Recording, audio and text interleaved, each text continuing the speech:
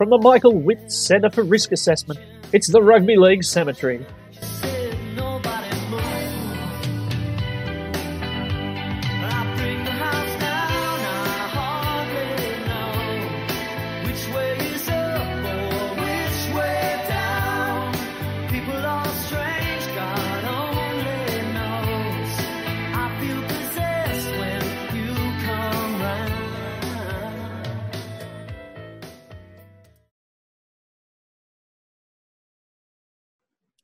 Yes, this is the Rugby League Cemetery. Very good to have you with us yet again for another venture into the grave sites of rugby league history.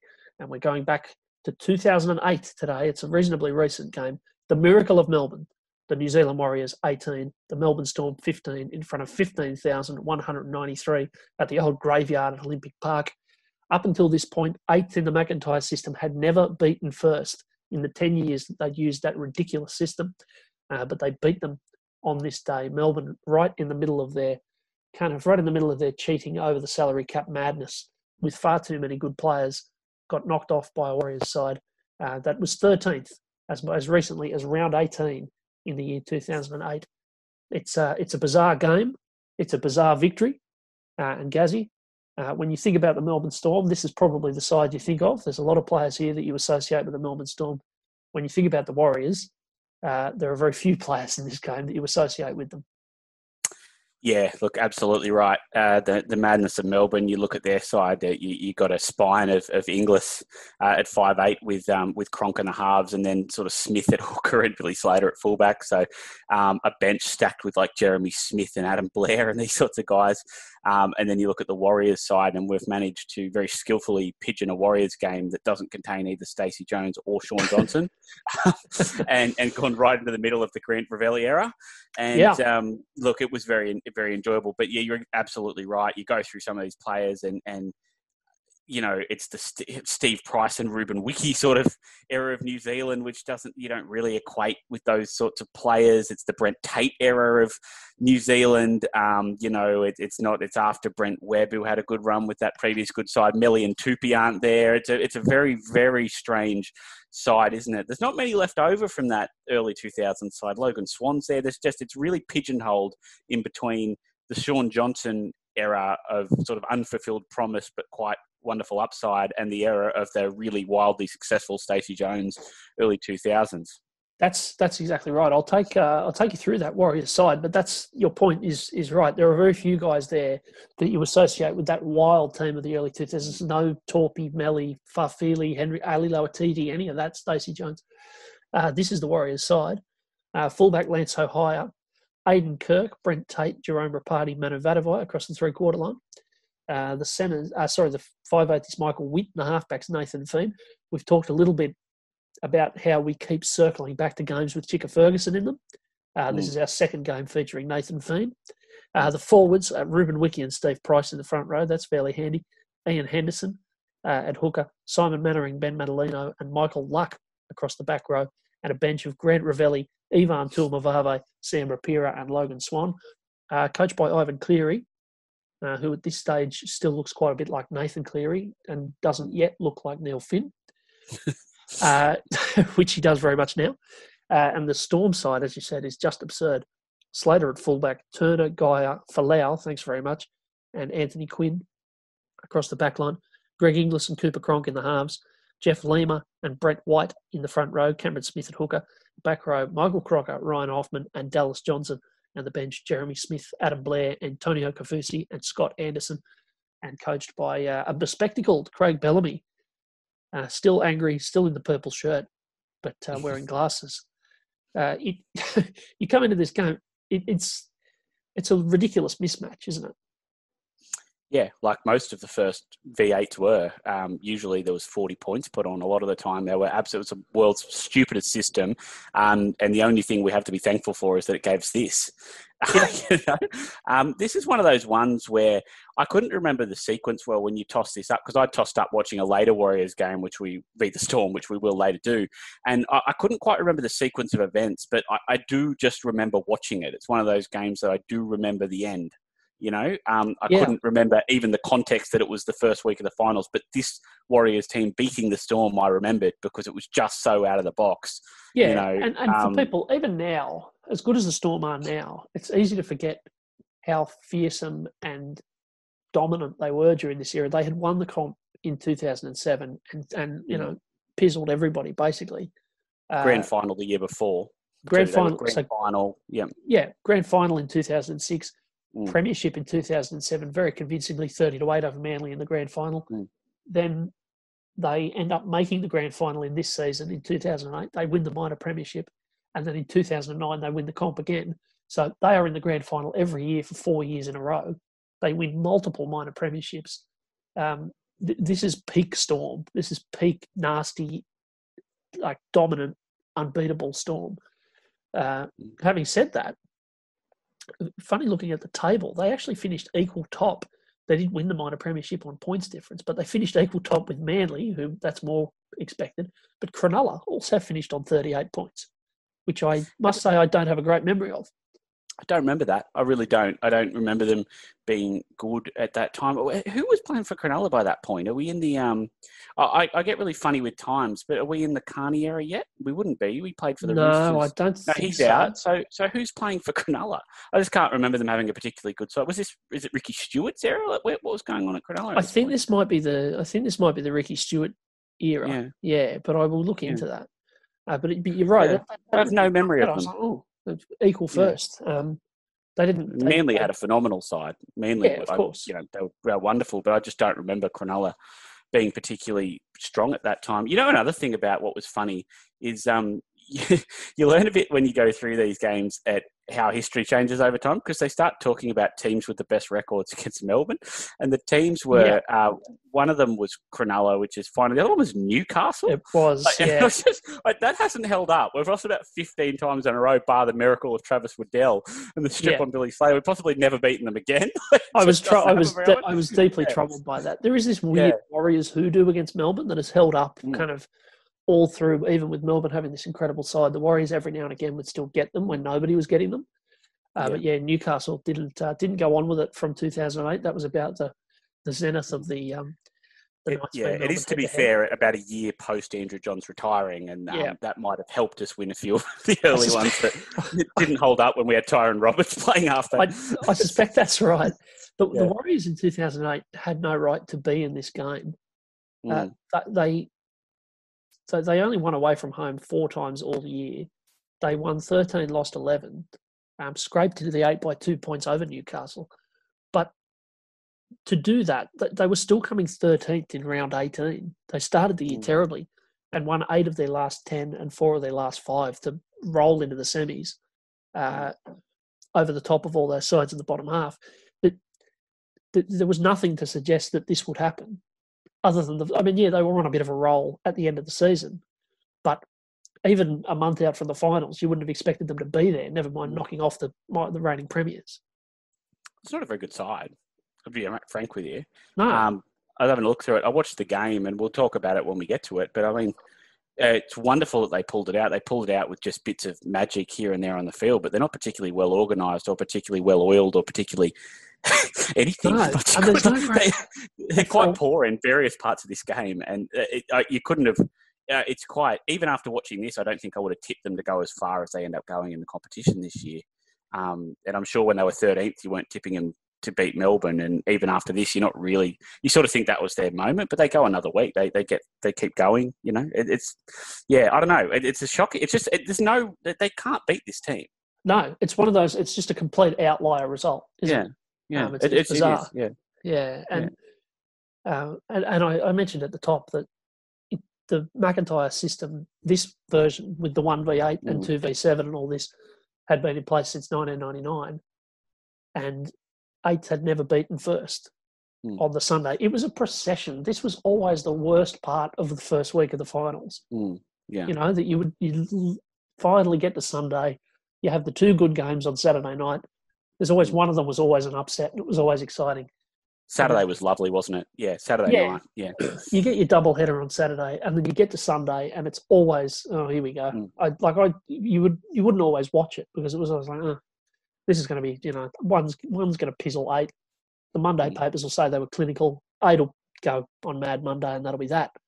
And there's a real hint of that in the first half in a lot of the commentary, because they keep saying, and I know you've got some thoughts on the commentary generally, but they keep saying, oh, they're here to play the Warriors, which happened every year, every single year in this 8th versus 1st game. In the first 20 minutes, the commentators would grasp for any sign that the upset might be on. Yeah. Desperately kind of like, oh, yeah, see, they like someone had booted into touch, and it'd be like, I see, they've come to play the Warriors. This is smart tactics. They smell an upset here. You wonder why they'd have come to play, like given that they were going to be knocked out of the competition for the season if they didn't win. It's again hard to fathom why they would do that. One of the real quirks of the McIntyre. I'm going to try, because I don't think our listeners need us to do the McIntyre in excruciating length of how much we hate it every episode, but I can't not say this. Yes. This system is so stupid. They won a home final out of winning this. Yeah. They come 8th in the season. They scrape into the finals and they win from 8th position and somehow manage to get to play week 2 in New Zealand. How does that work? Why? And not only did they get to play... Not only did they get to play week 2 in New Zealand, they played against 4th. So the poor old Roosters... but the poor old Roosters, coached, I think, at this stage by Freddie, they lose 24-16 to Brisbane in the first weekend, in the first week, in the 4v5 game. So the Roosters have finished 4th, lost in the first week, and then have to go to New Zealand in front of a packed house to play against the Warriors, who've just knocked off the minor premiers. Thanks very much. No sense.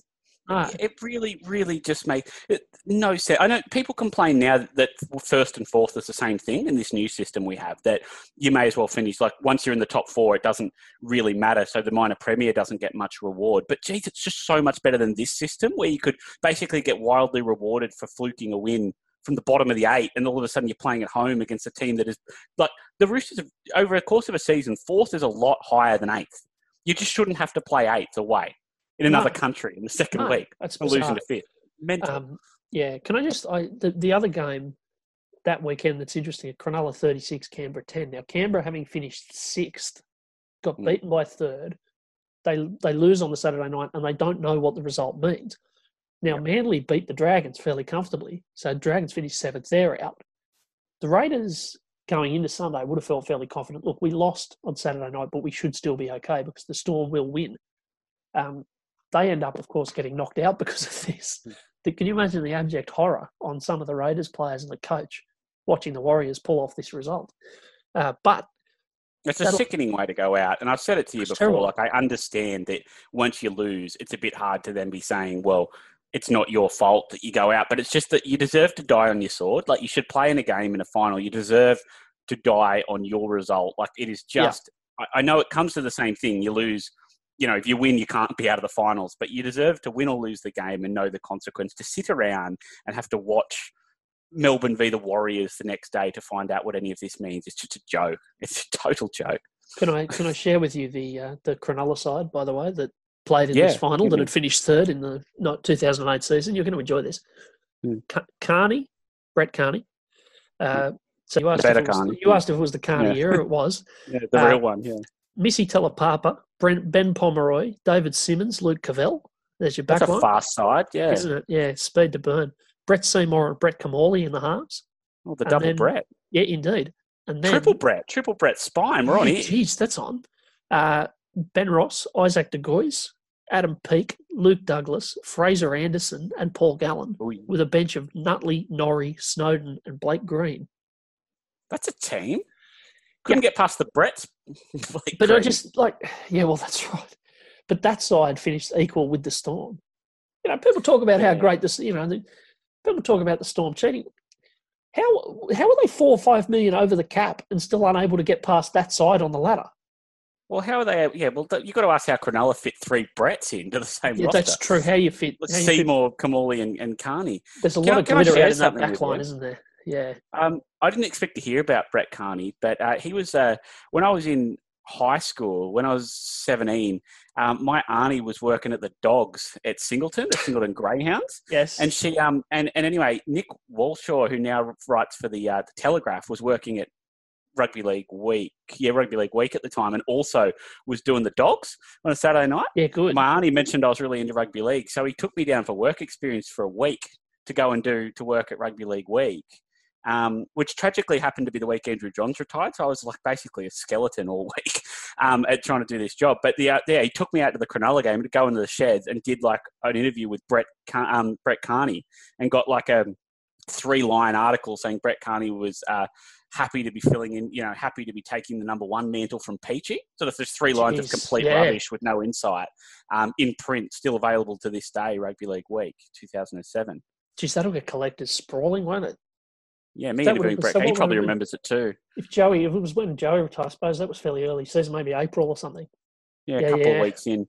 Sonny Bill was on the front cover in his Kiwi uniform. So it must have been around the test as well. Look, if anyone's listening to this and has got a copy of that, I'd love to see it. Have you got a copy somewhere? I don't. One of my mates has got it. I signed a copy for him and it was in his shed, but I don't know what he's done with it. I presume he's still got it. Oh, you wouldn't give that away. Sorry about that.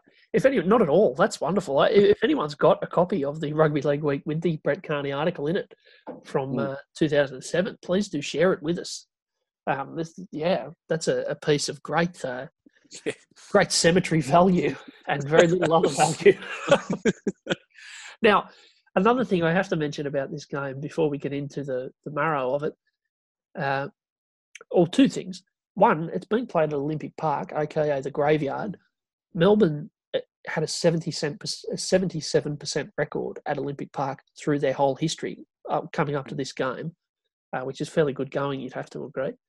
They'd only lost once at home all year. That was in Cronulla. That was to Cronulla in round 2.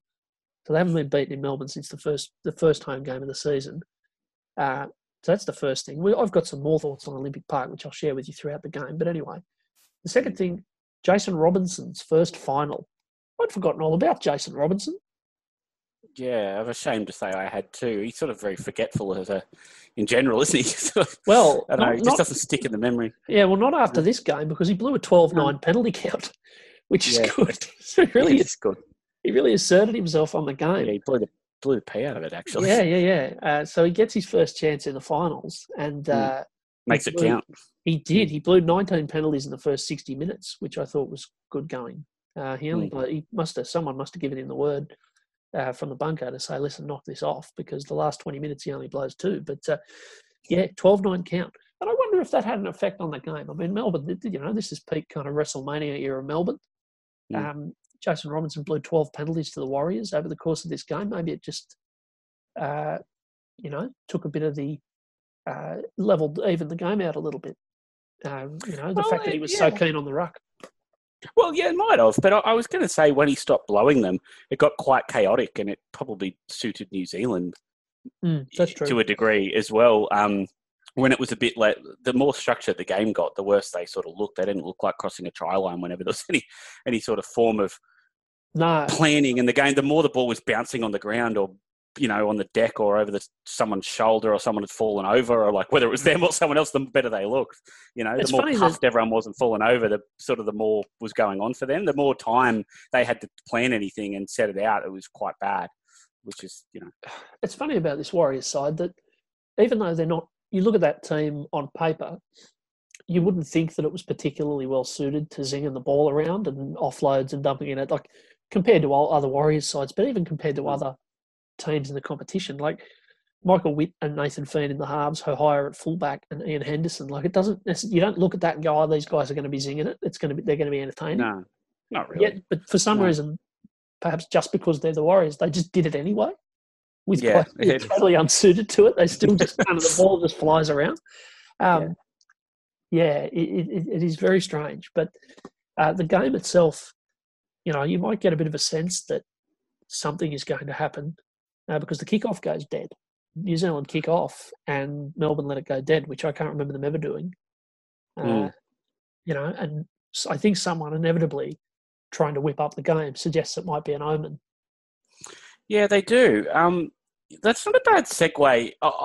Look, I think we have to talk Ray Warren, and this was his second moment in this game where I don't know if he'd been drinking, or what he's been doing, but because he was all right in the final we watched. It was only the year before that the Roosters played the Tigers. Yeah, but we're only. Sorry, 2 years No, after. the year sorry. after. Yeah, 2 years after. Yeah, so yeah. a year after. So I don't know what. So he wasn't gone yet because I thought he was quite good in the East Balmain game. But Yeah. he's been drinking or he's been dropped on his head or something. Like he's just completely off message.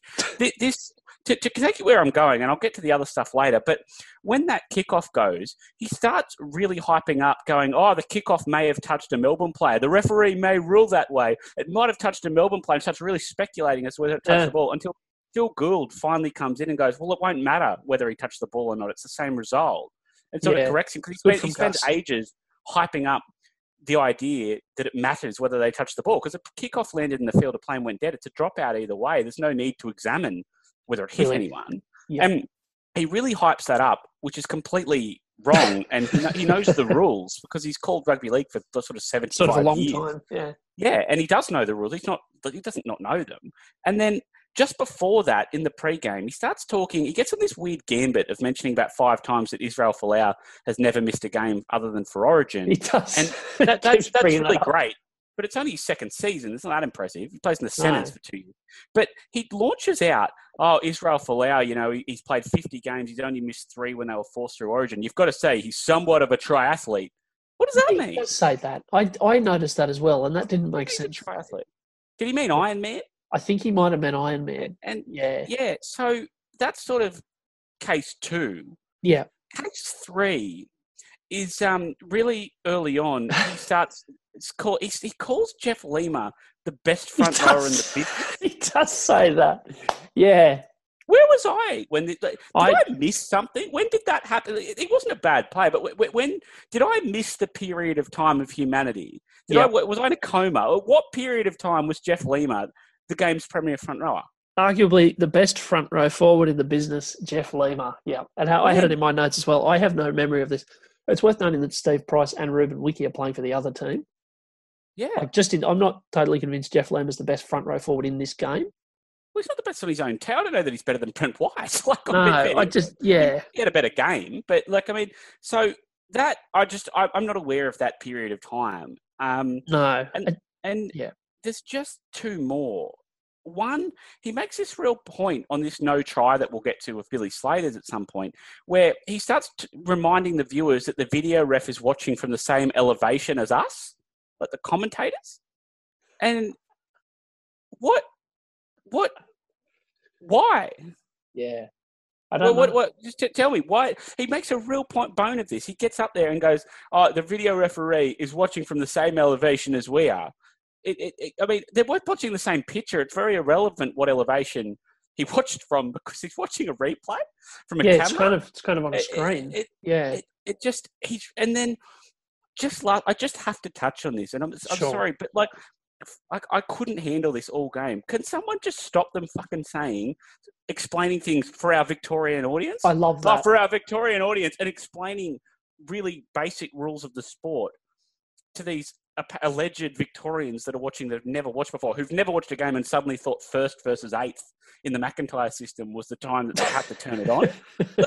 just call the sport and assume that people watching the semi-finals have got some broad idea of the rules. Keeping in mind that Melbourne 15 times. 15 times. Oh yeah. Keeping in mind that Melbourne won the comp the previous year, I just think that and have won 2 already. Yeah, in their short history. They've been around for 10 years and they were the best side in the comp. They've made 2 grand finals in a row. I just think it's very unlikely that you would watch for the first time for this game if you haven't plugged in for the first grand final and you haven't plugged in for the second grand final where they won the minor premiership with 40 points. I just don't know why you're tuning in now to see them play the Warriors.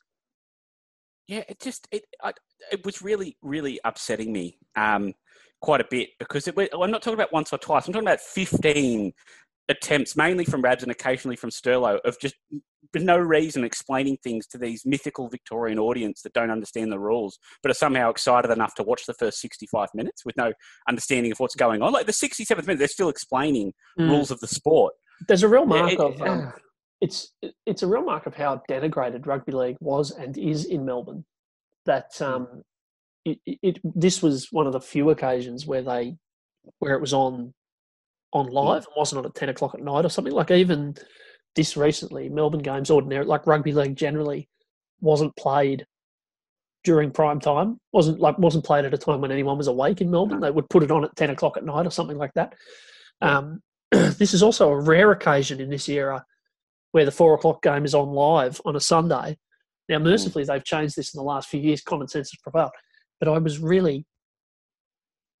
triggered by even the mention of this week's Sunday football is live, because it took me back to the dark days of watching the 4 o'clock Sunday game and it just being riddled with ads for, Kennards makes your job easy and Tank World. Yeah, it was appalling. It was just, don't get me started on this. I've already slandered Kerry Packer last week, but they just there's no purpose. Nobody's watching anything at 4 o'clock on a Sunday other than this. Why it would be delayed on a Sunday? There's nothing else on a Sunday to watch. Tank World. There's no reason. A world of difference. Tank World. Yeah, that's the sort of thing, isn't it? And you get those 6 ads, and you got to wait for them to get back, and until they do an ad for a stupid Channel 9 show, it's not the last ad. That's right. The last ad is always some dumb sort of skating on ice, some celebrity ice skating ad for one of their really stupid television shows full of dickheads. You know what I mean? It's just every show they ever had that's not rugby league is just full of morons and not worth watching. That's entirely fair. You just had to get through all the other ads, and until you got that one, you'd sit there and go, come on, your next one's, you'd be watching the Knights play as a Knights fan, it's 10-all with 20 to go, and you're just going, come on, get the ads, get back to the scrum, we've got a scrum on the 10-metre line, and every ad, you just know it's not the last one until you get that stupid... I tell you the other thing, you know what else used to happen? Is you knew that a game didn't go to extra time. Yeah. So if there were 5 minutes to go, and it was 5-6... and your team was 4 behind, you knew that you weren't going to extra time. Yeah, that's true. You know what I mean? Which I used to find really bothersome. In fact, in one game, I remember one, and it was a delayed. I don't remember if it was a 4 o'clock or a Friday night 8:30 delay, but they played they skipped some of the footage in the game. They skipped through the game and missed something. I don't remember thinking, why have they done that? This must go to extra time. Triggered. That's a foul. No good. Whoever. I hate Gus. I remember Gus really held the line for years, saying, "No, we have to do this because this is how we pay the bills." With riddling the 4 o'clock Sunday with ads. It was unwatchable, and I'm very glad that they fixed it. And whoever made the decision at Channel 9 to finally allow sanity to prevail, whoever you are, I'd like to buy you a schooner. Yeah, it was a bad phase. I tell you what was a good phase, Gazzy. And I was reminded of this. I'd forgotten about it. The phase of the Warriors all having beards. Yeah, I'd forgotten that too. Captained by Ian Henderson, really, wasn't he? He was the king of the beards. Yeah, he was the main beard. But feel free to add to this. I had Henderson, Vaduve, Feen, Mannering, Tuamavave, Wiki, Hohaya, Rapati, and Ravelli. All wearing beards. Geez, how do they fit that under the cap? This is sensational, isn't it? Big names there. It's you're exactly right though. Henderson is probably. I just pick him out because, geez, I forgot what an angry ant he was. He tried to punch on with about 14 blokes at various stages of this game. Yeah, he picked a couple of blues, didn't he? Yeah, absolutely. But you're right. There's just beards all over the park. Some better than others. Ruben Wiki is very fearsome no matter what he does with his facial hair. But it certainly adds to the look. Yeah, we talked last week about Gordon Tallis being a bit of a boogeyman, and I'm afraid Ruben Wiki falls into the same sort of category for me. Especially during his Warriors phase, he was particularly fearsome when he started going the beard and all that kind of stuff. But yeah, anyway. He was one of the... I can't think of many players who managed to be so good in positions that are that far apart from each other, to go from a really strong centre to a front rower. You see an edge, a centre go to a second row, but someone to go from... The only other one I can think of is Luke Lewis going from a test sort of origin winger to the second row, one of the best sort of second rowers in the sport, because wing's a bit further out than centre, that's probably the only one I can think of. But Wiki became a really leading front rower, having been quite a damaging leading centre. It's quite unusual, isn't it? The only other one, not as good, but similar kind of player would be Sia Soliola. Yeah, Yeah, that is yeah, true. Yeah. yeah. Who started Who out gets as a centre? clobbered by this version of Scary Ruben Wiki when he was a young Yes, centre? that's Knocked right. out, absolutely flattened off a kickoff around this era by Ruben Wiki, just absolutely irons him. Yeah, he Think one of wasn't. the, oh, He wasn't alone in that. Sir Soliola. There's a few who cop that no. sort of treatment from Wiki. It might have been in that final the week after, actually. Now that you mention it, this game. We might get into the game a little bit. It's a weird one, isn't it? It's just a really strange. You couldn't say there was any flow to it. You couldn't say one side was on top. It just kind of time just passes. Yeah, I know what you mean. Look, can I nail my colours to the mast here a Yeah, little bit? come on, let's have you. Can I just do it? Look, I when I was watching the start of it, I'm glad we watched it, but there's a real sense of agitation watching this for me. I just let's be frank about it straight out. I really can't stand Melbourne. I can't stand them. I can't stand the way they play the game. As soon as I put this on, the second I put it on, that wrestle is just so noticeable. This awful wrestle that nobody else in the history of the game has done to that degree. The game is just riddled. This was not only peak salary cap era, this was peak unbridled wrestle where no one was pulling any of this crap up. The further you got along, the more they had to come up with messy rucks or tangles because people were pulling up the wrestles. But at this point, this game is just riddled with headlocks, neck bends, headbutting, where they were getting their heads and heading it into the other guy's head on the ground to pressure them down. There's awful ankle locks all game. Adam Blair is a really horrific offender. There's others. He's not alone. Cameron Smith still to this day does this sort of stuff, but it was more blatant then. He's a shocker. Blair was the worst. He's just blatantly ripping arms and twisting legs. The headbutting is appalling. I can't stand them. And when we go through history, I hated the Broncos of 98 to 2000 that we watched the other week. But I look back with a fondness because I admire the way they played. And it was like, oh, weren't they good? You hated them. And there's that sense of it. Manly are one in the mid-90s. Oh, you're bloody Manly. We used to love to hate them. But you really look back fondly on Tuvey and Cliff Lyons and these guys, Hopper and all that. You know, you hated them, but you look back endearingly on that period. There's East under Fittler. They had a team like you hated them, but you look back and go, geez, they were good though. What bloody Freddie was good to watch, and Minicello and all this. I don't look back at this at all fondly. I don't have any sense of endearingness for them at all. The way they play the game was disgusting. It was awful to watch. It's not within the spirit of how it should be played. They got away with it. Good luck to them. They won. You know, I know it's been taken now, but forgetting the salary cap stuff, it won and it worked. Good luck to them because it should have been pulled up by the referees. It's not the responsibility of the coaches to work out what's, they should and shouldn't do. But it was just awful. It wasn't good to watch. It's not in the spirit of how it should be played. And it's gross. And they can bleed all they like about other teams doing it. Bullshit. No one was doing it like this. They were playing a team that wasn't doing it like this. Nobody was doing these headbutts on the ground and these twists behind your back and the ankle locks. It's gross. It's shit football. And I have no time for it and very little time for most players that played in that team. Here. Yeah, I'm on board. I endorse all of Justice Garrity's comments there. This was a rotten era for the game, and this Storm side will never be. There have been champion sides all through the history of rugby league, and some of them, no matter who you support, are loved. And this Storm side will not be one. They will not. It doesn't bother them. They don't care, but that they're not going to be a side that people look back fondly on and go, great, we were very lucky to watch that Melbourne team. They won't be admired. That's right. No. And they probably don't particularly want to be admired, and fair enough. But they will not be a side that neutrals ever enjoyed watching.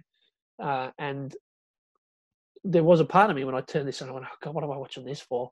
I don't want to go back to this. What's funny about it? You can't watch a Melbourne game now without this absolute kind of drooling, snivelling, kind of indulgent, lyrical waxing of Cameron Smith. Every game, it doesn't matter what happens in the game. Oh, isn't he good? Oh, the old pro, the wily old master, Cameron Smith, he's got him again. All this rubbish, But what was interesting in this game is that there's very little talk about him. The one that they seem to really focus on as the star of this team is Slater, who is every time he gets the ball, there's a lot of excitement, and all the talk in the game is about Slater or Inglis. It's funny when you go, I think now, and this was when they were in their peak as a side, I think now you would say that the two players out of this team who are going to be most remembered as greats of the game will probably be the other two. It'll be Cronk and Smith. Yeah, it may well be the case. Not necessarily fairly. I reckon I might have Slater if I had to have one in a vacuum. Yeah, but likewise. you're right. It has changed because they lasted just that little bit longer at the end, and recency means everything. Maybe it'll change in 10 years, because memory, sometimes it is like when got right at that moment, like right when Thurston wins a comp and right when he's about to retire, he's all of a sudden the best player ever and has to be an immortal tomorrow. But then 2 years later, Smith's the best player ever and has to be it does. Yeah. You do get caught up in what's happening at the moment, and the fact that Smith's still playing and that Cronk finished the way he did. It'll be interesting when you get a chance to breathe whether people calm down about that and Slater comes back in. But you're very right. They very much were talking a lot about Billy, and he was always the one you used to watch for. Again, you look at the Roosters now and you're always like, crap, Tedesco, he's near the ball, he's somewhere, he's going to get us, he'll get us. That was what it was like with Billy Slater back then, probably even to a greater degree. As much as people knew that Cameron Smith was a very good player and Cooper Cronk, he was a good player then and became a great player. The thought was always, when Slater was looming, he was always running on the inside of Cronk or the inside of Smith, or then he loomed wide and they put a kick up and he was always 1 centimetre on side and then flying through for the kick. And all game, that's what you were sort of, as the opposition was giving you the sweats, and as a fan, you were just getting around the field going, oh, he's near there, oh, he's in a half gap again, oh, geez, if they pass it was on. He was the one that you really thought was going to tear you up, wasn't he? Yeah, and Inglis to a similar extent, yeah, but I don't even say that as a strike on Smith, really. It's just funny that this guy who now people remember as the best of those players and the one people talk about him as the best footballer ever. But at the time when this side were at their peak, he wasn't considered the best player in his own team. No, they're very much Slater. And it's an open question. They play such different positions. I mean, how do you compare the hooker to the fullback? But it is interesting. It's a funny one, isn't it? Because it goes, how do you quantify some of these things? But the stuff that I just, with Smith, he's been outstanding for a very long time and controlling the game's important. But you and I have had this conversation before that it's hard to pinpoint a game where you thought, geez, he just tore you apart. Like Slater has these games and Thurston and Johns and Fittler and nearly anyone else you can name that's in that class of player. You can pinpoint these games where they just, geez, he was on today and he just tore everyone up. And it's almost like Smith's consistently excellent, but I don't know if he's ever just ripped aside. There was one Origin fairly late on where he ran a lot and ripped up a fairly bad New South Wales side that I will be fair and notice. But for Melbourne, he sort of just does his job extremely well all the time. And he does need your Munster or your Slater or all that to have those outstanding games for them to win comps. And you've seen it a bit with Cronk missing. It's excellent at what he does, but he doesn't off his own bat really rip a team up, does he? No, and that would be, and I'm loath to get into the, debate about immortals, but the strike on Smith, I think, is that he doesn't do things that you remember. Like for me, as a fan of the game, there's very few moments in Cameron Smith's career I can point to and go, oh God, remember that? Like even Slater, people will remember that try that he scored in State of Origin, back on the inside, chip over the top, regather, But there's lots of memories from Andrew Johns and Thurston and Lockyer and Fittler and all of this, and Inglis from the same era. Smith's not like that, and his kind of involvement in the game is different. But you're right. He's not a. You wonder what Cameron Smith would be like if he today, or if he had at the time when he had the offer, if he'd accepted the deal to go to the Titans. What sort of career would he have had, and would he be able to have dragged? Would he have been able to drag a lesser side that wasn't as well coached, wasn't as organised, players weren't quite as switched on? Would he have been able to drag them to success? Would he have been able to really make them a better team? Yeah, I think, that's right. Because if you look at the guys that I talked about in the same way, from his era and just before, Thurston, for example, went to a side that had never been successful. Really, that had never won the cup, never really been regularly in contention. And they were right at the top for a lot of years. Joey, of course, did the same thing. The Fittler at the Roosters joined a team that had been terrible for decades and kind of, Yeah. or at least for a decade, and took them. Even Inglis went to Souths and kind of took them from building to winning the comp. It's just that will never be known because he's never left Melbourne and he's done the same thing all through his career in the same system with the same types of players, and that's worked for him and good luck to him. But the things that I really value about footballers are the things that you remember and the brilliance, and it's not his thing. No, that's right. And look, again, I'm loath to get into it because I want to make very clear that he's obviously been a very outstanding player for a very long time, and I don't begrudge that. He's the best hooker I've seen over a long period. And if you're picking a dummy half, even now, I'd still pick him over Cook and some of those guys to play in a game for me. But it's just so hard sometimes. I feel, whilst I feel he's in that conversation and he is very, very good, the waxing lyrical, I always darken when commentators go over the top. And what I find a little bit is that you watch a game and you watch him do three things that have just been done by Jaden Brayley playing for the other team, or Andrew McCullough, like someone who's just not a name player and just doing things. And you're like, the other hooker has just done exactly that. And for some reason, you're just pissing on about it because Cameron Smith did it. Like it was just a pass or a kick or a normal bit of play. And you're spending a lot of time waxing on about stuff that really, when you show the highlight reel, none of that will make the highlight reel. None of it will be on there. And you're acting like it was a lot better than it was. And, that happens a lot, but he's very good. Did you know what I mean? Like it's sometimes the commentary and stuff and the hyperbole around it is what puts you off, that I find myself going, he's overrated only because of that. Where in reality, I'm aware that he's an excellent player. And it'd be impossible not to be overrated with the way that he's talked about now, because it has become its own mythology. And I think to a certain extent, and again, I agree with you, he's a tremendous player. But I think what happens now, and it's a media thing that, you've got to have content and all this, and you've got to have the kind of media exists on strong opinions now, and you have to, and everything has to be the biggest and best thing. And what you see now is that in every sport, they are right now, the media right now is talking about someone as the best ever. Yeah. In every single sport.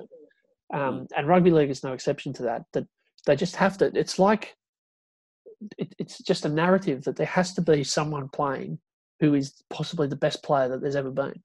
And if you go around every single sport, not just in Australia, but around the world, there is someone talked about in that way right now.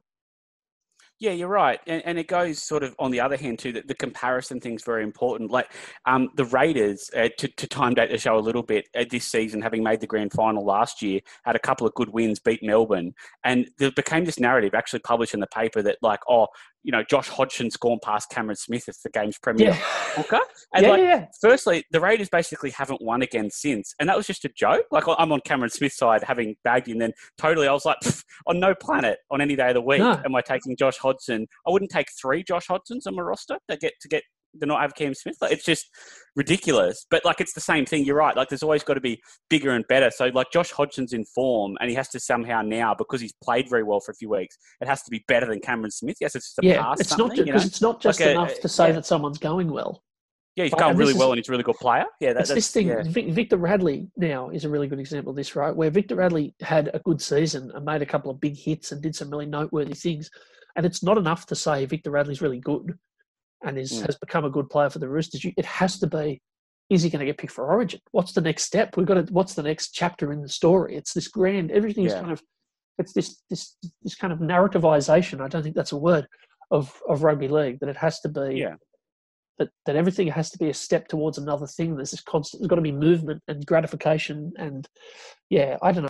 I wonder how much of Cameron Smith's kind of hype as the best player ever is about him, and how much of it is about the need for someone to be today's candidate to be the best ever, so that the papers and Fox Sports can say, "Oh, we're so privileged to see him." Anyway, that's you're right. That's my dose of anthropology for the day.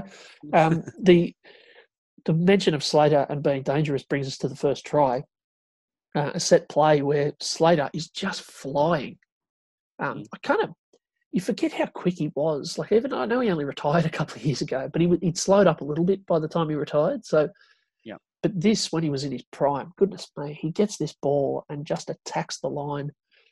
It's everything that this try kind of shows everything that Melbourne at their best do and did, where everyone's running exactly at the right time in fast, hard, straight lines. Clockwork. He gets the ball and just fizzes it onto the chest of the 14th immortal, Anthony Quinn, who goes in to score. It's just a beautiful try. Yeah, it is beautiful. To having really crapped on Melbourne and how much I don't remember any of them fondly. If there is one, it's Billy Slater. I really hated him when he was playing, but I probably do look back fondly at Billy Slater because he played the game. I would have loved to see him play for someone else, because the way he played the game, and it works in their clockwork system too, but he attacks everything with such vigor, and it didn't always go right. Like, he cost them World Cups, he cost them like games for Melbourne sometimes, but 9 times out of 10 it did go right because he was exceptionally talented and he threw himself at everything. Like, he went 100 miles an hour at the gap, 100 miles an hour for kick. When you talk about this, like, he flies onto the ball at 100 miles an hour, like, and then he passes it like a bullet. Like, he didn't have particularly, he got better as time went on, but he never had soft hands. He passed him like out of a cannon, like he'd been taught pretty late how to do it. But everything was done with so much vigor and energy, and he happened to be really robust and extraordinarily fast. So that all, he never held much back, did he? No, and he was he was very brave. He was not very big, and he threw himself into things and threw himself in front of bodies that were much bigger than him. And he was a great competitor, Slater. I remember being at Leichhardt Oval one night, on the hillside down near the fence, and the Tigers had this funny run of beating Melbourne at Leichhardt Oval in these bizarre 10-8 results. And Chris Lawrence, back when he was fast and good, went burning down the touchline to win them to seal a victory against the peak Melbourne team. And Slater couldn't get there in time. And this is just an ordinary regular season game. Melbourne is still comfortably top of the table, and Slater despairingly dives to get Lawrence, misses him, and then is on his knees on the ground, pounding the turf, just furious that they're going to lose this game, which in the scheme of things probably wasn't that important to their season. He was a really great, he was a great competitor, and it's a beautiful try for the Storm to go 6-2 in front. The Warriors having kicked a penalty goal early on. Then Smith kicks a penalty to go 8-2 up. Another thing that I forgot about Smith. At this point in his career, he'd had about 400 kicks for goal and was kicking at 70%. They put the graphic up on the screen. Yeah, there's a few guys like that take it. They sort of end up kicking because they're the alpha male of the team. Like, that was very much Andrew Johns kicked at the high 60s for quite a while. Some of these guys aren't natural. Some of them just. And it goes to show why you need to. A lot of guys hook themselves or get hooked by coaches or a bit too early, because Cameron Smith's an all-time great kicker now, in my opinion. He might not kick at 90, but he kicks most of them, and he kicks them when they matter. He's a very, very good goal kicker. And Joey was the same, became a very good goal kicker. A lot of these guys, if you actually stick with them and stick it out for a while, they do keep improving. It's not something that you just get in 6 weeks or you're no good, because it's right. You wouldn't think of that now, would you? If you had a kick from the sideline to win a game, Cameron Smith, having just pissed on him a bit, you wouldn't miss it. I'd be, if you're playing the Storm and he's got one from the sideline, I'd be going, well, we're off here. We're done. We've lost. Yeah, no, he's a great kicker. He'll kick it. Yeah. And a great calm nerve, doesn't miss important ones. And it was funny. I just, when it said 70%, I thought, oh, God. But they do tend to get better over time. This game kind of ambles along in the first half, and the Warriors are holding their gloves up and they're not getting belted, but Melbourne are kind of bashing away and they're in front, and the Warriors aren't really landing a blow on them, and then all of a sudden they get a scrum in front of the post about 20 out, and for no real reason they fizz it wide off the scrum, and Jerome Rapati just storms past Israel Folau and scores with 2 minutes to half time. Beautiful bit of football. I'm glad we got to it, because I otherwise would have given him his own section. Once at the start of the game, I was going to give him a section, then I realised he did quite a few good things. I was very fond of Jerome Rapati. I thought he was a good player. He's one of those guys that just never was really much of a name, and he was a bit out of sight, but he was a classy sort of player without ever being paid too much or talked up too much. He could do a lot of good things on the field, like this, like this beautiful little in and away. It's pretty poor from Izzy, given that he played 50 games in straight without missing any but for State of Origin, if you didn't know. But maybe if he stopped focusing on the other parts of triathlism and worried about tackling, he might have been all right. But he steers him up cold, doesn't he? He doesn't show a lot of athleticism for, given how good No, he was. he just breezes past him. Yeah. It's a really soft try. And so it's a really good look at the game in general. Is just that I kept thinking how much I liked Jerome Rapati before the game, and then I watch it, and he's not particularly well built. He's not particularly tall. He's sort of on the shorter side, and not particularly fast, really. Like, he's great. Yeah. And then you look at the guy he's marking up on, and Israel Folau's just like if you were getting into the lab and cooking up an outside back. He just looks like he's been made in a lab. Like, he's just perfect. And that's what this game was in a lot of ways. It's this sort of guy like that had a little bit about him, but isn't that big, isn't that fast, isn't that strong, marking up on this guy who's one of, wow, this is one of the best guys in their position and has everything going for them. Yeah, that's right. And it was really, it was quite a shock to not remembering this detail about the game. It was quite a shock that was how they scored, because they're like, ooh. But yeah, he stands him up cold, goes straight through him. And so all of a sudden the Warriors go in 8-all, going to half-time, into Holden half-time, as I was reminded by the broadcast. A couple of things out of the first half, and this happens again in the second half. Peter Sterling remains the only person on the Channel 9 commentary team who's able to identify a 40-20. Yeah, I'm glad. There's one in the first half where there's an attempt and the ball pitches and bounces in. We'll talk about the one in the second half, but on both occasions, Sterlo, 40-20 here. Beautiful. Nobody else can do it. They must do that on the tip sheet. It's know your role. In the midweek, they go, Sterlo, if he's inside the 40, it's on you. Like, yeah. You've got that's talking the team meeting. Because Rabs never, ever calls them as possible 40-20s until Sterlo, over the top of him, will go 40-20, Ray. And he did it for years. It must be really hard. When you know someone is only going to kick on play 5, basically, and you know they're going to kick and they pass it to the guy who's going to kick, it must be really hard for the main caller to check which meter line he's within, like whether he's within the 40. Yeah. It's just impossible. Got to be done by the side kick. Couldn't be expected to follow those kind of details. Yeah. It's Can I take you on a slight tangent there, just because we're on Izzy? Yes. You know what's really funny? I just thought of it just now. What's really funny is that Israel Folau goes to Brisbane the next year, right? Yeah. So can I make the point to you that Israel Folau is still quite a big name now and was in the media last year. There was talk of him coming back to rugby league, talk of him playing for Tonga. He's quite a big noted name in Australian sport now. Can I put it to you that, albeit I don't follow the two sports he subsequently plays, that in this game, we're already at the point where nothing meaningful in his career happens after this? Not really. And he's still, we're 11 years or so, or 11, 12 years past this game. Well, he doesn't win. And nothing. Does he win? Nothing. I know he plays for the Wallabies. He wins the John Eels or some rubbish over in that sport that nobody watches or cares about. But yeah, I don't think they ever won. I don't think he ever won anything with the Waratahs.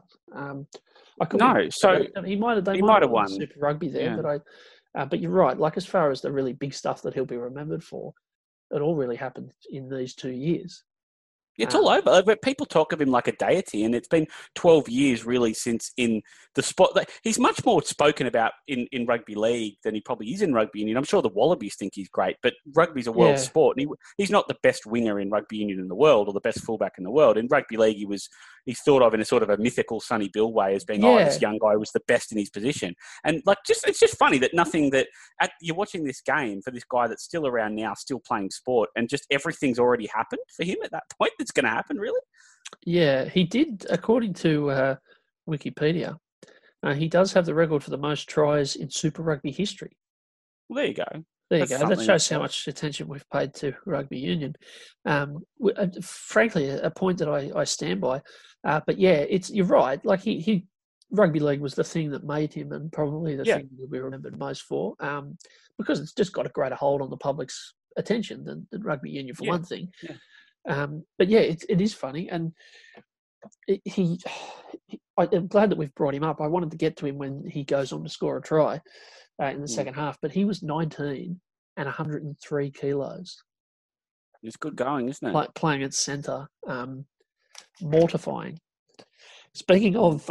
you'd certainly like to think that the latest follow-up to that, the Knight centre Bradman Best will be playing for the Greater Western Sydney, whatever they are in the AFL in a couple of years. Has Bradman Best got a view on same-sex marriage, do we know? So. Is he heavier than Izzy, you reckon? He's a bit of a different build. As Bradman Best, maybe that's why Bradman Best got done for skipping COVID protocols. Maybe he was holding baptisms in his backyard pool. Yeah, yeah. Anyway, Yeah, or trials with the AFL. yeah. Anyhow, a couple of other things in the first half. Talking of centres, Brent Tate.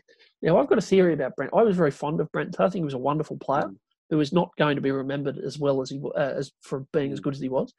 And I think he was much better after he left the Broncos. Like he was, or maybe not much better, but similar to Matt Singh, that like he'd left the Broncos and he was kind of off the main stage of the game, but played wonderfully well for two other clubs. After he was kind of a big name, like he played for the Cowboys and was really good there. And he was really good for the Warriors too. I also have a theory that he played his best football after he started carrying that airplane seat in the back of his jersey. Yeah. The neck guard. Yeah. Forget that. I didn't like him at the time. I do now. I recant it because he was a real angry ant and he just used to, he played for Brisbane and would always shove and punch and then Queensland and that. So I was like a bit off him and he had that stupid neck brace. But like I was really like, now that I'm prepared to move past thinking his neck brace was stupid, you're right, he was a very good player.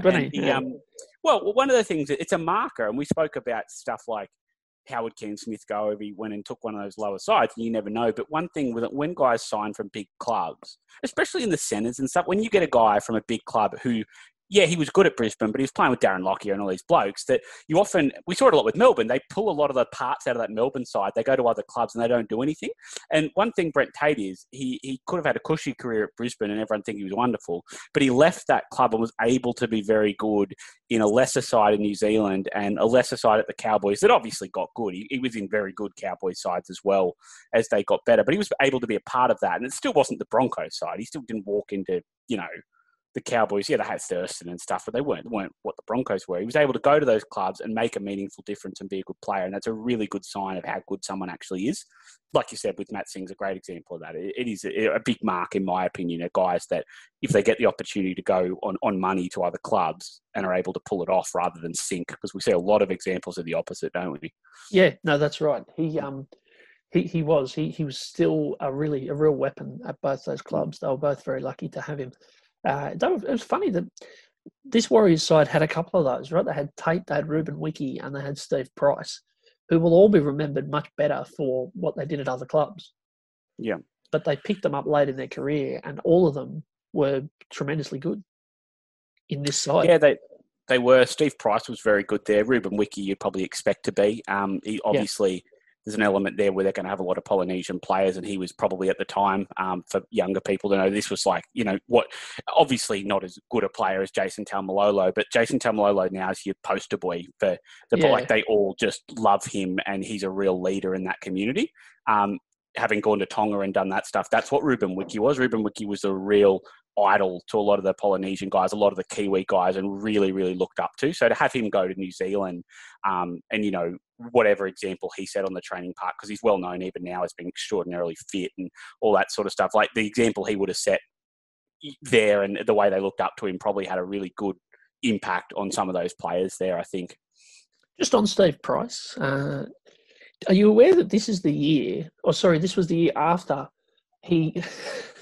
It's one of my favourite bits of rugby league history, the All Golds tour. Remember the centenary of the All Golds?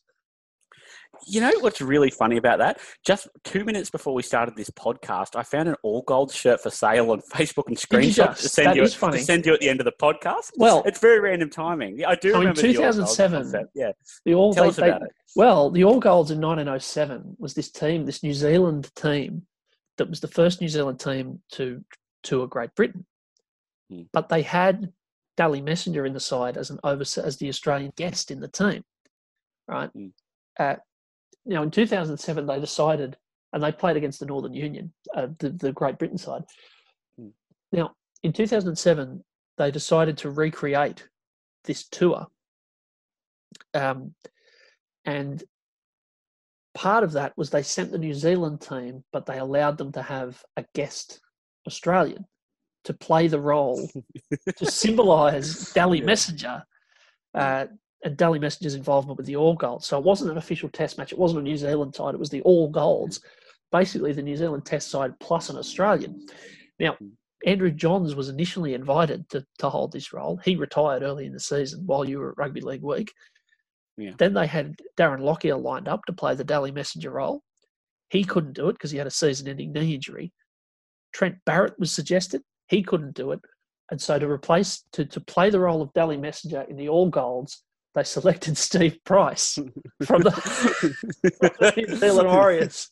I love that. And this isn't a knock on Steve Price. It was a very, very good front rower, but it's not quite Andrew Johns. Not quite.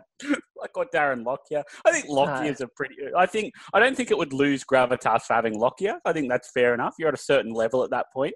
But once you start getting to Steve Price, I mean, how far off were they from getting Grant Ravelli to go? Well, exactly right. How many more? Yeah. They won the first test. They won the match, the exhibition match, 25-18, with Stacey Jones, Ruben Wiki, and Nigel Vungenaar called out of retirement, out of international retirement to play. Coach Stacey Jones kicked 5 from 5. They also invited several current and former All Blacks who grew up playing leagues, such as Carlos Spencer, Piriwipu, and Marnonu. They were all Marnonu would be good, I reckon. And Jonah Lomu was considered, but ruled out due to media and personal commitments. And the Titans contract he was chasing. Well, that's right. Saying that never happened. Yeah. Can I make a point?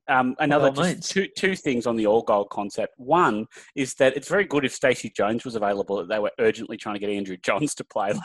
And secondly, flowing on from that, Steve Price is particularly good because if there's one position in that era that they possibly didn't need reinforcements in, it might be the front row.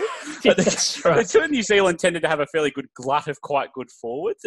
There might have been, I suspect, but they often pick like Thomas Lulawai for 10 years and Lance O'Hire and all these people in the spine. There's a possibility that they possibly could have nabbed a spine player instead of Steve Price somewhere to fill a hole.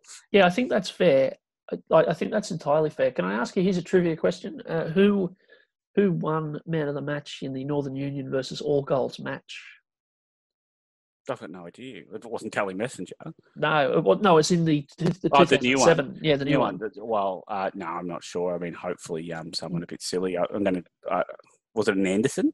No, it wasn't an Anderson. Unfortunately, it was a 19-year-old. Yeah. It was a 19-year-old Bradford tearaway by the name of Sam Burgess.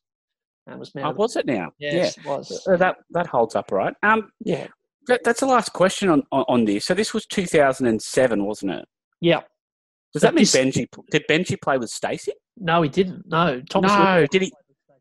Well, same thing. You don't lose anything there. Might have been during Benji's knee shoulder problems. Perrett, I just wanted footage of that. Yeah, likewise. That's the Stacey and Benji. Yeah, the impossible dream. Yeah, it was quite a spine for the All Golds. Sam Perrett, fullback, Lulawai Jones halves, and David Foyubu playing hooker. Anyway, we can see why they went for Steve Price. They desperately needed. You were sort of set in the spine. Yeah. Yeah, you didn't need. Yeah, even if Joey had been available, he probably would have started on the bench.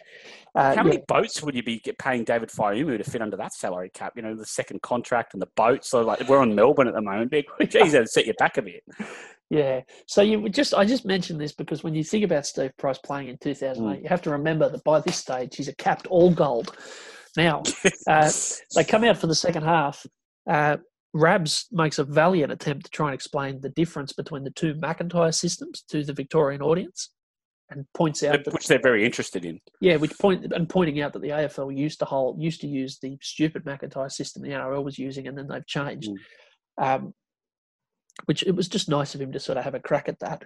There is a terrible botched bomb by Lance O'Hire, which Slater nearly scores from, apart from the fact that he tackled O'Hire out of the way. And then all of a sudden, 5 minutes into the second half, there is one of the great finals tries. This is madness, this. Gazzy, I'll take you through it quickly. I made notes on exactly what happened. Just try and stay with me here, people.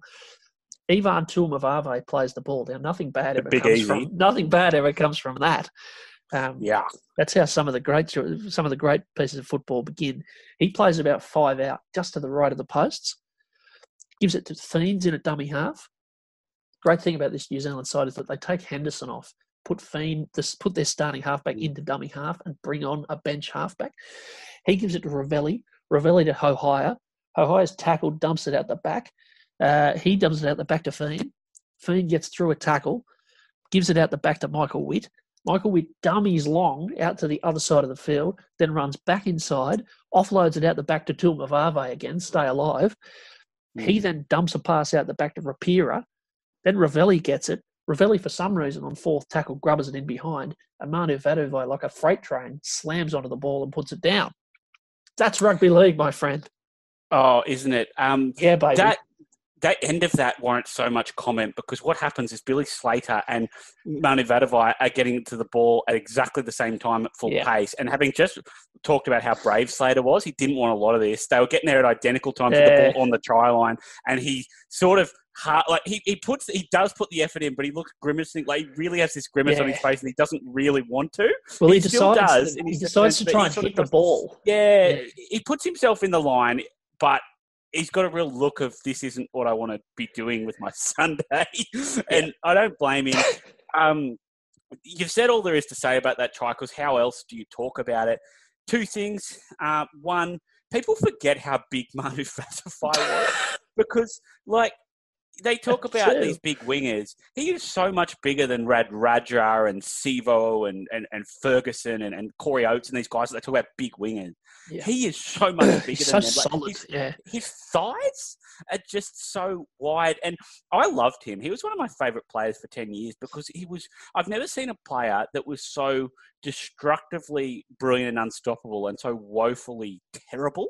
Yeah. Moment to moment, not game to game, not round to round, season to season, like moment to moment, he could just do some of the worst things I've ever seen on the field and just be rampagingly, like, unstoppable. For all-time greats of the game could do nothing about him. You know, like no one could stop him at any moment. But then he could stop himself. Which is really well borne out by the fact that he hits it up off the kickoff and drops it after scoring this try. Yeah, I just love him. Sterlo calls him great for our game, I think, at one point, which is just so true. And off Manu for a moment. By the way, there's a lot of speculation for a long time that he was going to become the next Wiki, like move into the pack. Jeez, it would have been keen as well. The only other thing I was going to say was just that you talked about the bench halfback, so I was waiting for a time to bring up Ivan Cleary. He's one of the madder coaches over his career. And what I wanted to identify was just that he really got saved by his timing. If he had to come around in the NRL era where everyone was taking everyone off every 10 minutes with 7, Parramatta played 4 halves. Yeah, unlimited interchange with, I think Brian Smith played 4 halves combinations. He would have had his career ended and not made it, because he needs to be saved from himself. Like, even under these rules, Lance O'Hara is suddenly playing fullback where he clearly doesn't have a lot of experience and is quite noticeably not got it. He's bringing a halfback off the bench. When he coached Penrith, he had this wonderful time where he was bringing Peachy and Cartwright off the interchange bench to both play edge back row. Every other team played 80-minute edge back rows, and he'd start 2 on the bench and shift like a second rower into the centres and a centre back to lock forward to get these guys on and take a block. He just moves all these parts around, and if he had to come through in the mad era that we've talked about of unlimited interchanges and all this, he just would have ended up blowing himself up. He's got too much going on in his head. Yeah, he was a tinkerer, isn't he? And he needs limited interchange. Yeah, you've got to give him, this is all you can do with a game, so he not sort of saves himself from himself. Yeah, that's true. Did you enjoy the anecdote about Laurie Daly running into Manu Vaduvai's uncle in Wollongong? Did you get onto this? That was another Rabs drunk moment. It was a really bad story, and it was put across really terribly. If you want to explain it, I'll give you some thoughts afterwards. But not really. It's just he repeatedly claimed that Laurie Daly's uncle met Manu Vaduvai's uncle in Wollongong, and that the uncle told him that Manu prefers to be called Vaduvai, not Vaduvai. That was the story. Yeah, and if you're confused, blame Laurie Daly. And like, it was just weird. Like, at the end of the day, like, the story basically was, I apologize, I've been calling this guy for the wrong name for a couple of years, and he's now had it corrected, and we're happy to change it, without this like anecdotal Laurie Daly running into Manu Vaduvai's uncle. It was weird. I just reckon he was on the beers. He was off message all game, and I've really enjoyed listening to him at his best again, because he's abhorrently bad now, Rabs, and he was wonderful. But he just had I don't know, you know what it might be? Nothing more than, you know how we took, that Roosters Tigers games, it was supposed to be an okay game, and you get up for it. I wonder if first v 8 where he just wasn't that up for it. Like, he hadn't done it. You can get, he got ambushed. Like, he just wasn't. He possibly showed up like everyone else and thought this game was going to be a cakewalk, and just didn't do much prep, because he was just really off message. Well, they never used to call the Warriors. They never used to do much of the Warriors, so they probably didn't you didn't often see them, and you didn't often hear about their players, much like the Cowboys a few years earlier. Have you ever run into Laurie Daly out of interest? No, I haven't. My old man ran into him once, but Yeah, no, I I've saw never him had the once at pleasure. saw him once at a Bruce Springsteen concert in the Yeah, Hunter. Yeah, the boss. yeah. Yeah. He was. What is he rocking out? Was he on the No, it was floor? before the show. He was walking around with a glass of wine, unfortunately. But geez, Of course he was. but geez, it was good to see him. Mm. Anyway, Hairpiece at this stage? hang on, Laurie? No, Yeah. no, hairpiece. No, I didn't Yeah. see the hairpiece, but I did think about stealing his chair, Gus Gould style. Um, did you get on it? Rabs spotted a Hopper lookalike in the crowd. Really went up for it. When was that? He just said, there's this Warriors supporter, after Michael Witt with the Johnny Wilkinson squat, which I'd forgotten about, puts the kick over to go 14-8. There's this big burly bloke waving a Warriors flag around in the crowd. And Rabs just goes, oh, is that John Hopperwadi? It looked like him. It's good chat, that. It's really, I think I'm very keen on as a concept. And this is spotting lookalikes generally, but Hopper lookalikes in particular. Yeah, they're very, very good. Michael Witt, we should mention just quickly, his kicking style was odd. It's worth mentioning he was a dead-eye goal kicker. I forgot how good he was. He was a very, very good goal kicker. He made a little bit of a career for himself, didn't he? He ended up going to Union, which I'm not sure suited him. It was a blow in the Code Wars, sort of Darren Smith style. But it wasn't, when he was in the NRL, albeit as a guy that will never really be remembered sort of like some of the other guys, he did a job, didn't he? He was able to play at that level. He was a dead-eye goal kicker. He fitted into a couple of teams that did reasonably well and played a part. He wasn't a bad player. I think he'd be entitled to be happy. He made quite a bit of his ability to have the career that he did. Yeah. Very, very good goal kicker. He smacks a couple of these. Shortly after this, Israel Folau scores. It's Smith. It's a classic Smith setup, isn't it? Where he just jumps out of dummy half, takes one step, and puts over someone big and fast with the defence flat. Folau goes over one-on-one with Rapati, which is a bit of a square up. Rabs bellows out another victory for Israel, which I assume. I missed that. Yeah, I assume is a reference to the 6-Day War. I didn't know he was anti-Palestine. Oh, well, evidently. He did. I don't know. He must have. I didn't realise Rabs was a Netanyahu plant. But anyway, he does another victory for Israel, he says, which I was quite rattled by, to be honest with you. Smith misses the kick. It's 14-12, and then Smith kicks a penalty with 14 minutes to go 16 all. And at this point... 14 all, yeah. 14 all, yeah. And you wouldn't know, really, that with 20 minutes to go, there aren't many more points to be had in this game, because really this should be the moment they kick away. They kick the penalty to go level. Cooper Cronk bangs a beautiful 40-20 from the next set. And this is it. They're going to score and they're going to go on with this, Melbourne. The Warriors have fought gamely, but 20 to go, all square, you're on Melbourne every time. Yeah, and it looks that way. They're just starting to get a bit of that real... The game didn't have a lot of rhythm, as we've said, and that sort of threw them out a little bit. But at this point, they just do get a 5-10 minutes or so where it just starts to chug, that engine sort of feel they used to have, where it's just going, and everything's working well, and the Warriors make a few dumb errors. And there is a sense, it's not just what you think will happen. It does appear to start happening. The Warriors just make a few dumb errors. Melbourne start just really hitting their groove. It was like, they used to watch them, they're like clockwork. Everything they're doing is just this predictable pattern that works, but it's just, it looked like, here we go. It's unfortunately, they're going to get them by 12 here. They're going to score twice and then start kicking the ball into touch, kick a late penalty to win by 14 or something. And then for some reason, they just start dropping the ball a bit themselves. They lose their way a bit. And the Warriors have a couple of goes at them. And there's an incredible save where Vadavai out jumps Turner and Cronk comes in and knocks the ball out when he's just about to score. All of a sudden, the Warriors could have hit the front. And then with 12 minutes to go, a long way out, Greg Inglis decides to just slam this field goal over, which, as Rabs points out, is still going up as it goes over the posts from about 30 out. Didn't he hit it well? Doesn't he just? And that's 15-14. And inevitably, when a field goal is taken from more than about 5 minutes to go in the game, the question is, have they taken it too early? Yeah, it's too early to be in front, you see. Yeah, that's right. You want to sort of stay equal for longer. You don't want to get out to a lead. Yeah. Because, to be fair, it's always funny when they say that, because have they taken it too early? You spent 35 out with nothing doing. at all. Like there was no Like sense that they're he not was. getting points otherwise.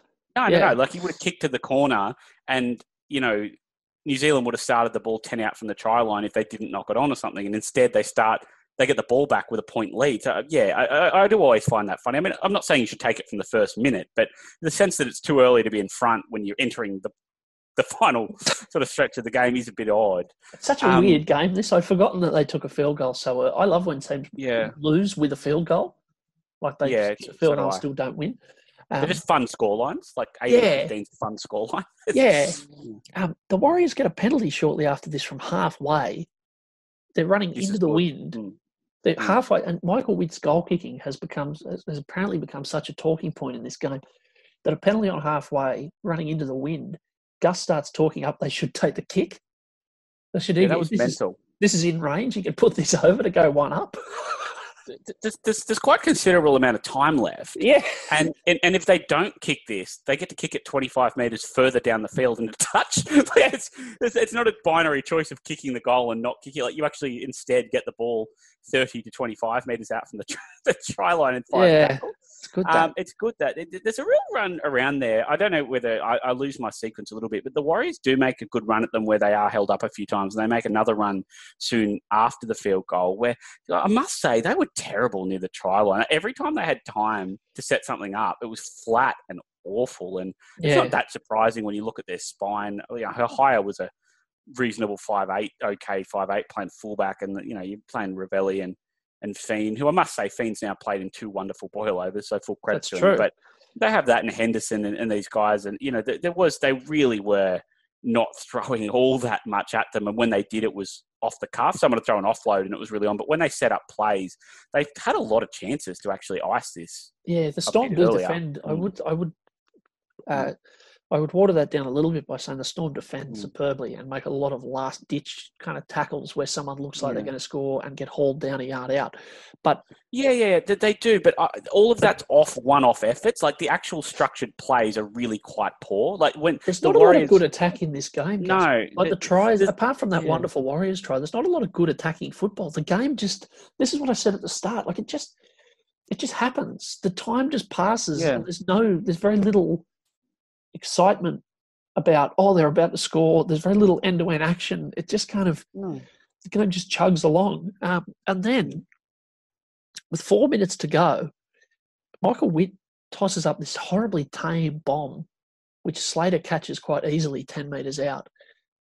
He advances up the field, and Nathan Fiend, boil over king, does the old one-on-one strip, which is stunning because you never saw them then. No, never. No. It never happened. And he lost a few, Billy. It's a real little shadowing for the future. Yeah. It did.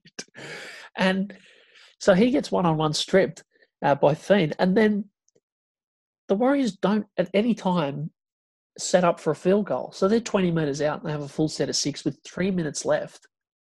And they just don't set up for it. They don't try and kick one. Rapira ends up, I think Sam Rapira ends up getting dragged down on last tackle a couple of metres out. And Sterlo starts speculating that the Warriors might think they need to win this in normal time. This is a really mental bit of play and commentary. Firstly, there's 3 minutes left. And this is what goes to what I was saying with their attack, where it was really nothing good happened that they planned. Like, one out, great efforts by players got near the try line, like a bit of brilliance. But when they put a play on, it was bad. And they get this set and they need to put a play on for a field goal. Or at the very least, you need to try and score 4 times. And then the 5th one needs to set up the field goal. They make no attempt anywhere in the set to do that. But after all their own despite their own lack of interest in doing it, they do actually end up where Michael Witt is 10 metres in front of the post, bang in front, with a kick that I would be fairly confident I could hit.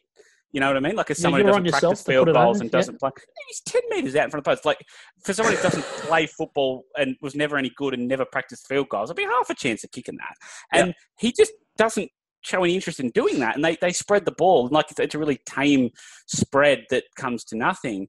And Sterlo, they feel like they've got to win it in regular time. So is that helped in any way by staying behind with 3 minutes? What chance were they planning on getting? And I know that I'm going to be sort of overruled here by the fact they do win it. But like, what was the plan? With 3 minutes left and you're attacking the try line, why were they thinking now is not the time to score the point that we're behind by? Because we need to stay patient and score it when.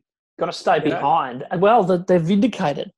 They get the ball back, keep in mind, if he kicks it. If he kicks it, they do get the ball back with 2 minutes left. Two or 3 minutes left, So they kick it, and they do actually then get the ball back, as opposed to not kicking it, staying behind, and Melbourne having the ball with a set each left. It's bizarre. It's a bizarre comment. It is, and the whole because they never look like they're setting up for the field goal. There's no hint that that's what they're thinking about. They just try and score with their fairly ordinary attack, and still have a chance to do it. And don't take it. Like, after all that, they accidentally don't end up in a bad position to do it, and still don't take it. Witt is quite flat at the line. Like, even though it's still kickable, he's not deep in the pocket or anything. Then, with 2 minutes left, the most stunning thing happens. They're 30 out from their own line. Michael Witt spreads the ball to Rapati, who again just fends off. It was like a 20 tap, that set, wasn't it? There was a 20 tap. Yeah, I think so. Just while we're on the 20 tap, wasn't it good to hear that's kind of dribbling nonsense about the Melbourne in goals again? Yeah. It wasn't possible to have a game at Olympic Park. What? Two things about Olympic Park. Why did they never why did they never get rid of the running track? Yeah, having not had any running there since possibly the Melbourne Olympics. Yeah, I don't know. And then the stupid in goals, which you couldn't. I think it was law at the time that you couldn't commentate a game at Olympic Park without talking about the in goals and how whoever the halfback was for the Storm was the expert at kicking into those in goals. Yeah, that's right. And that became a tradition, which well before Cooper Cronk, but he took it. He kind of took that hype to another level. Oh, Cooper Cronk is very good at these narrow in goals. Anyway, they they're 30 out. They spread it to Rapati, who again breezes through Folau. Same weight, by the way. Like, the big step in and away just does him again, doesn't he? Yeah, he does. Yeah. Gives it to, gets to about halfway, gives it to Big Manu, who stomps down the touchline. Trampling. Yeah. It's like, it's in the mould of the Lomu Rugby World Cup try, where he just starts trampling people down the touchline. Then he starts to come in field, somehow finds Michael Witt, who runs into the clear. And this is one of my favourite moments in all of rugby league.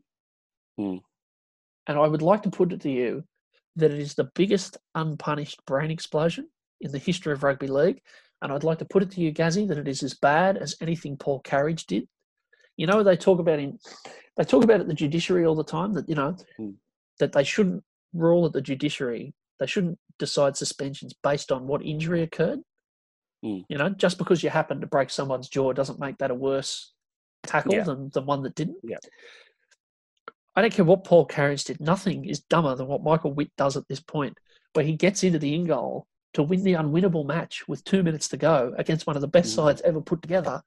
And instead of just putting the ball down and securing he holds the ball above his head and just he spins, he kind of pirouettes. He does a pirouette first. He doesn't check if anyone's near him. He just does a full pirouette in the in-goal, standing up, in the corner. And then holds it above his head, and then finally puts the ball down.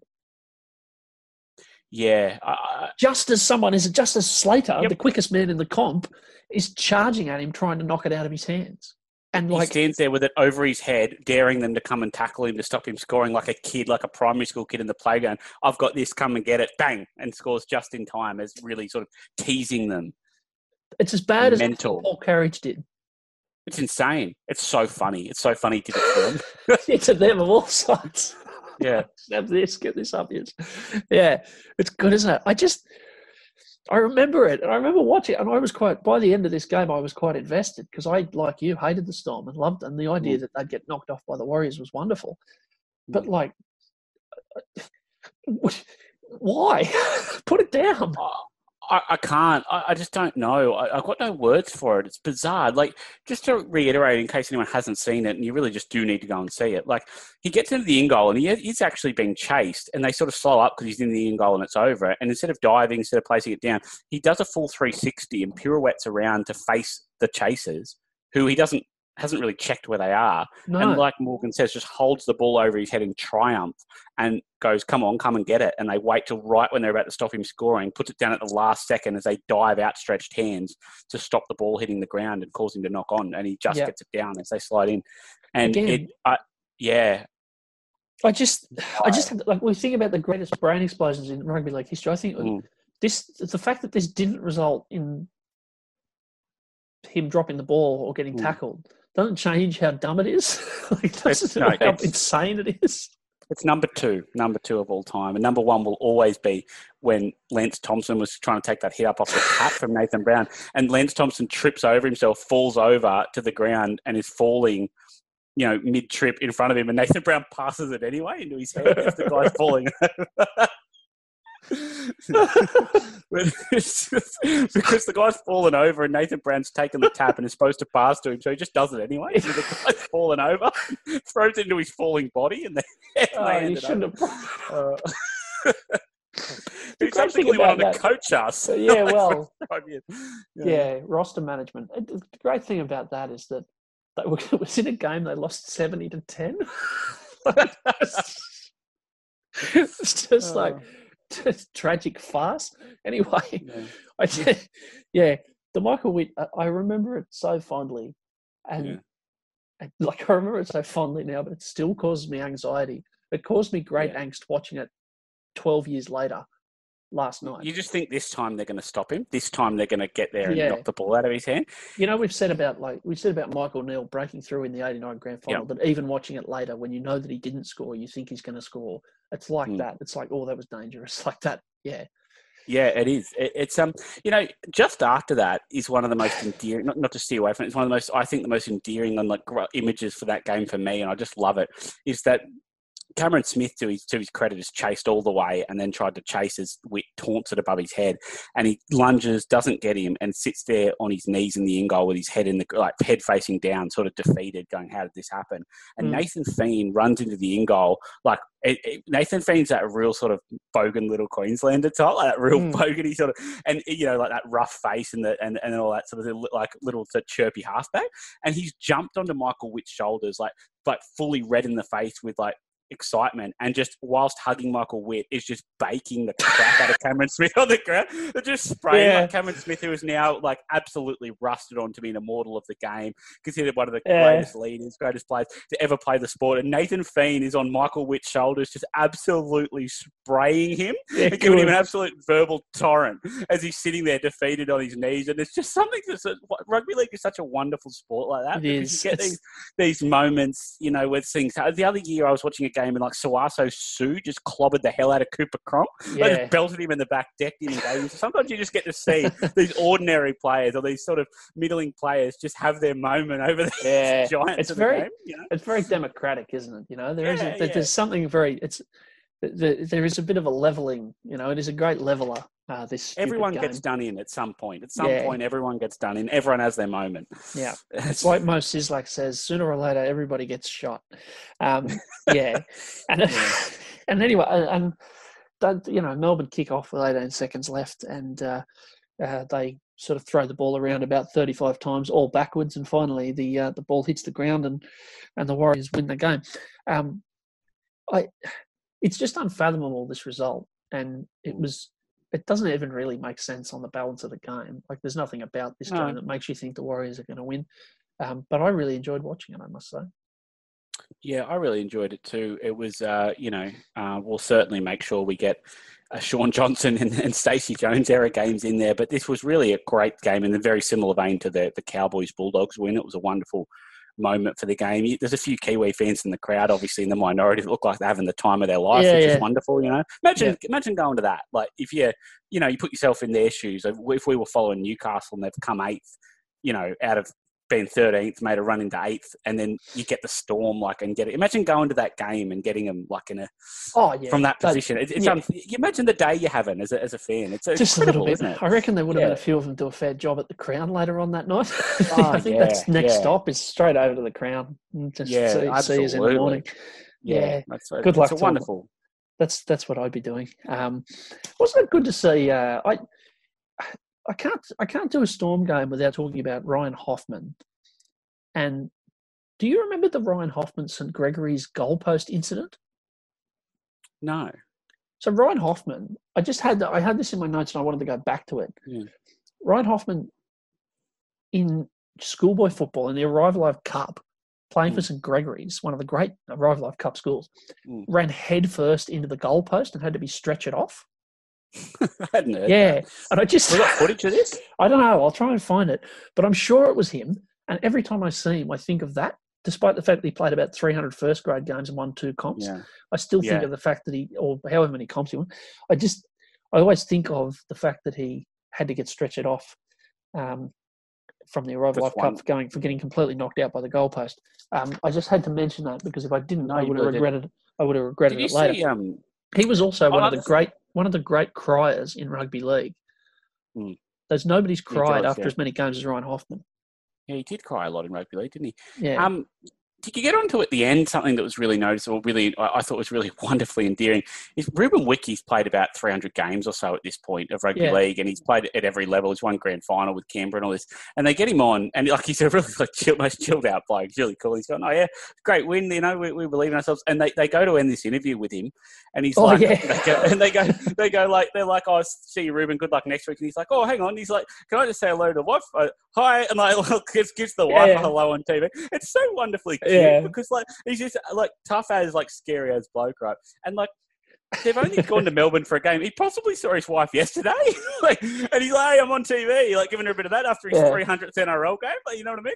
He thanks I think he thanks some uncle or something as well, doesn't he? Yeah. I think he gives another shout out as well. I think, and Ruben. To a bloke named Duck. He starts thinking, "Hey, Duck," to someone. I don't know who Duck was, but it's just it's just wonderful to think after 300 games he hadn't lost the urge to give the wave to someone at home and go, "Look, I'm on TV." Yeah, that is good. Yeah. I'm glad that you brought that up. I had that as well.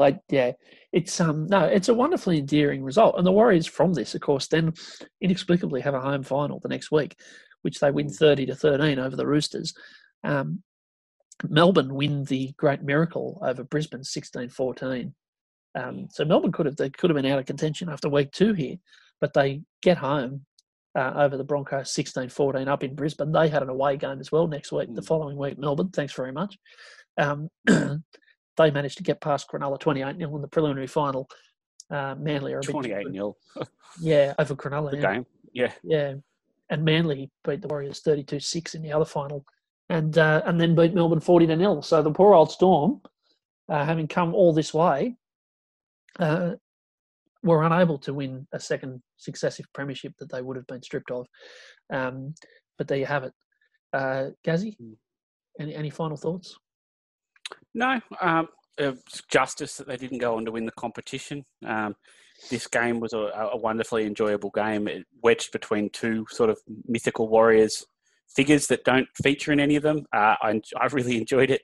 Yeah. It was one of the rarely... This is a system we should never go back to. We shouldn't look back on with any fondness. No. But it did give us the very odd good day like this, and the Cowboys and the Bulldogs. We had the odd day like this that we can at least look back on with some fond memories.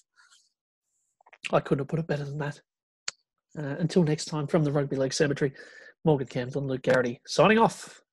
It's a long way to travel to try and get at least 1 point. And 2 minutes and 20 seconds remain. Riccardi, you fend on for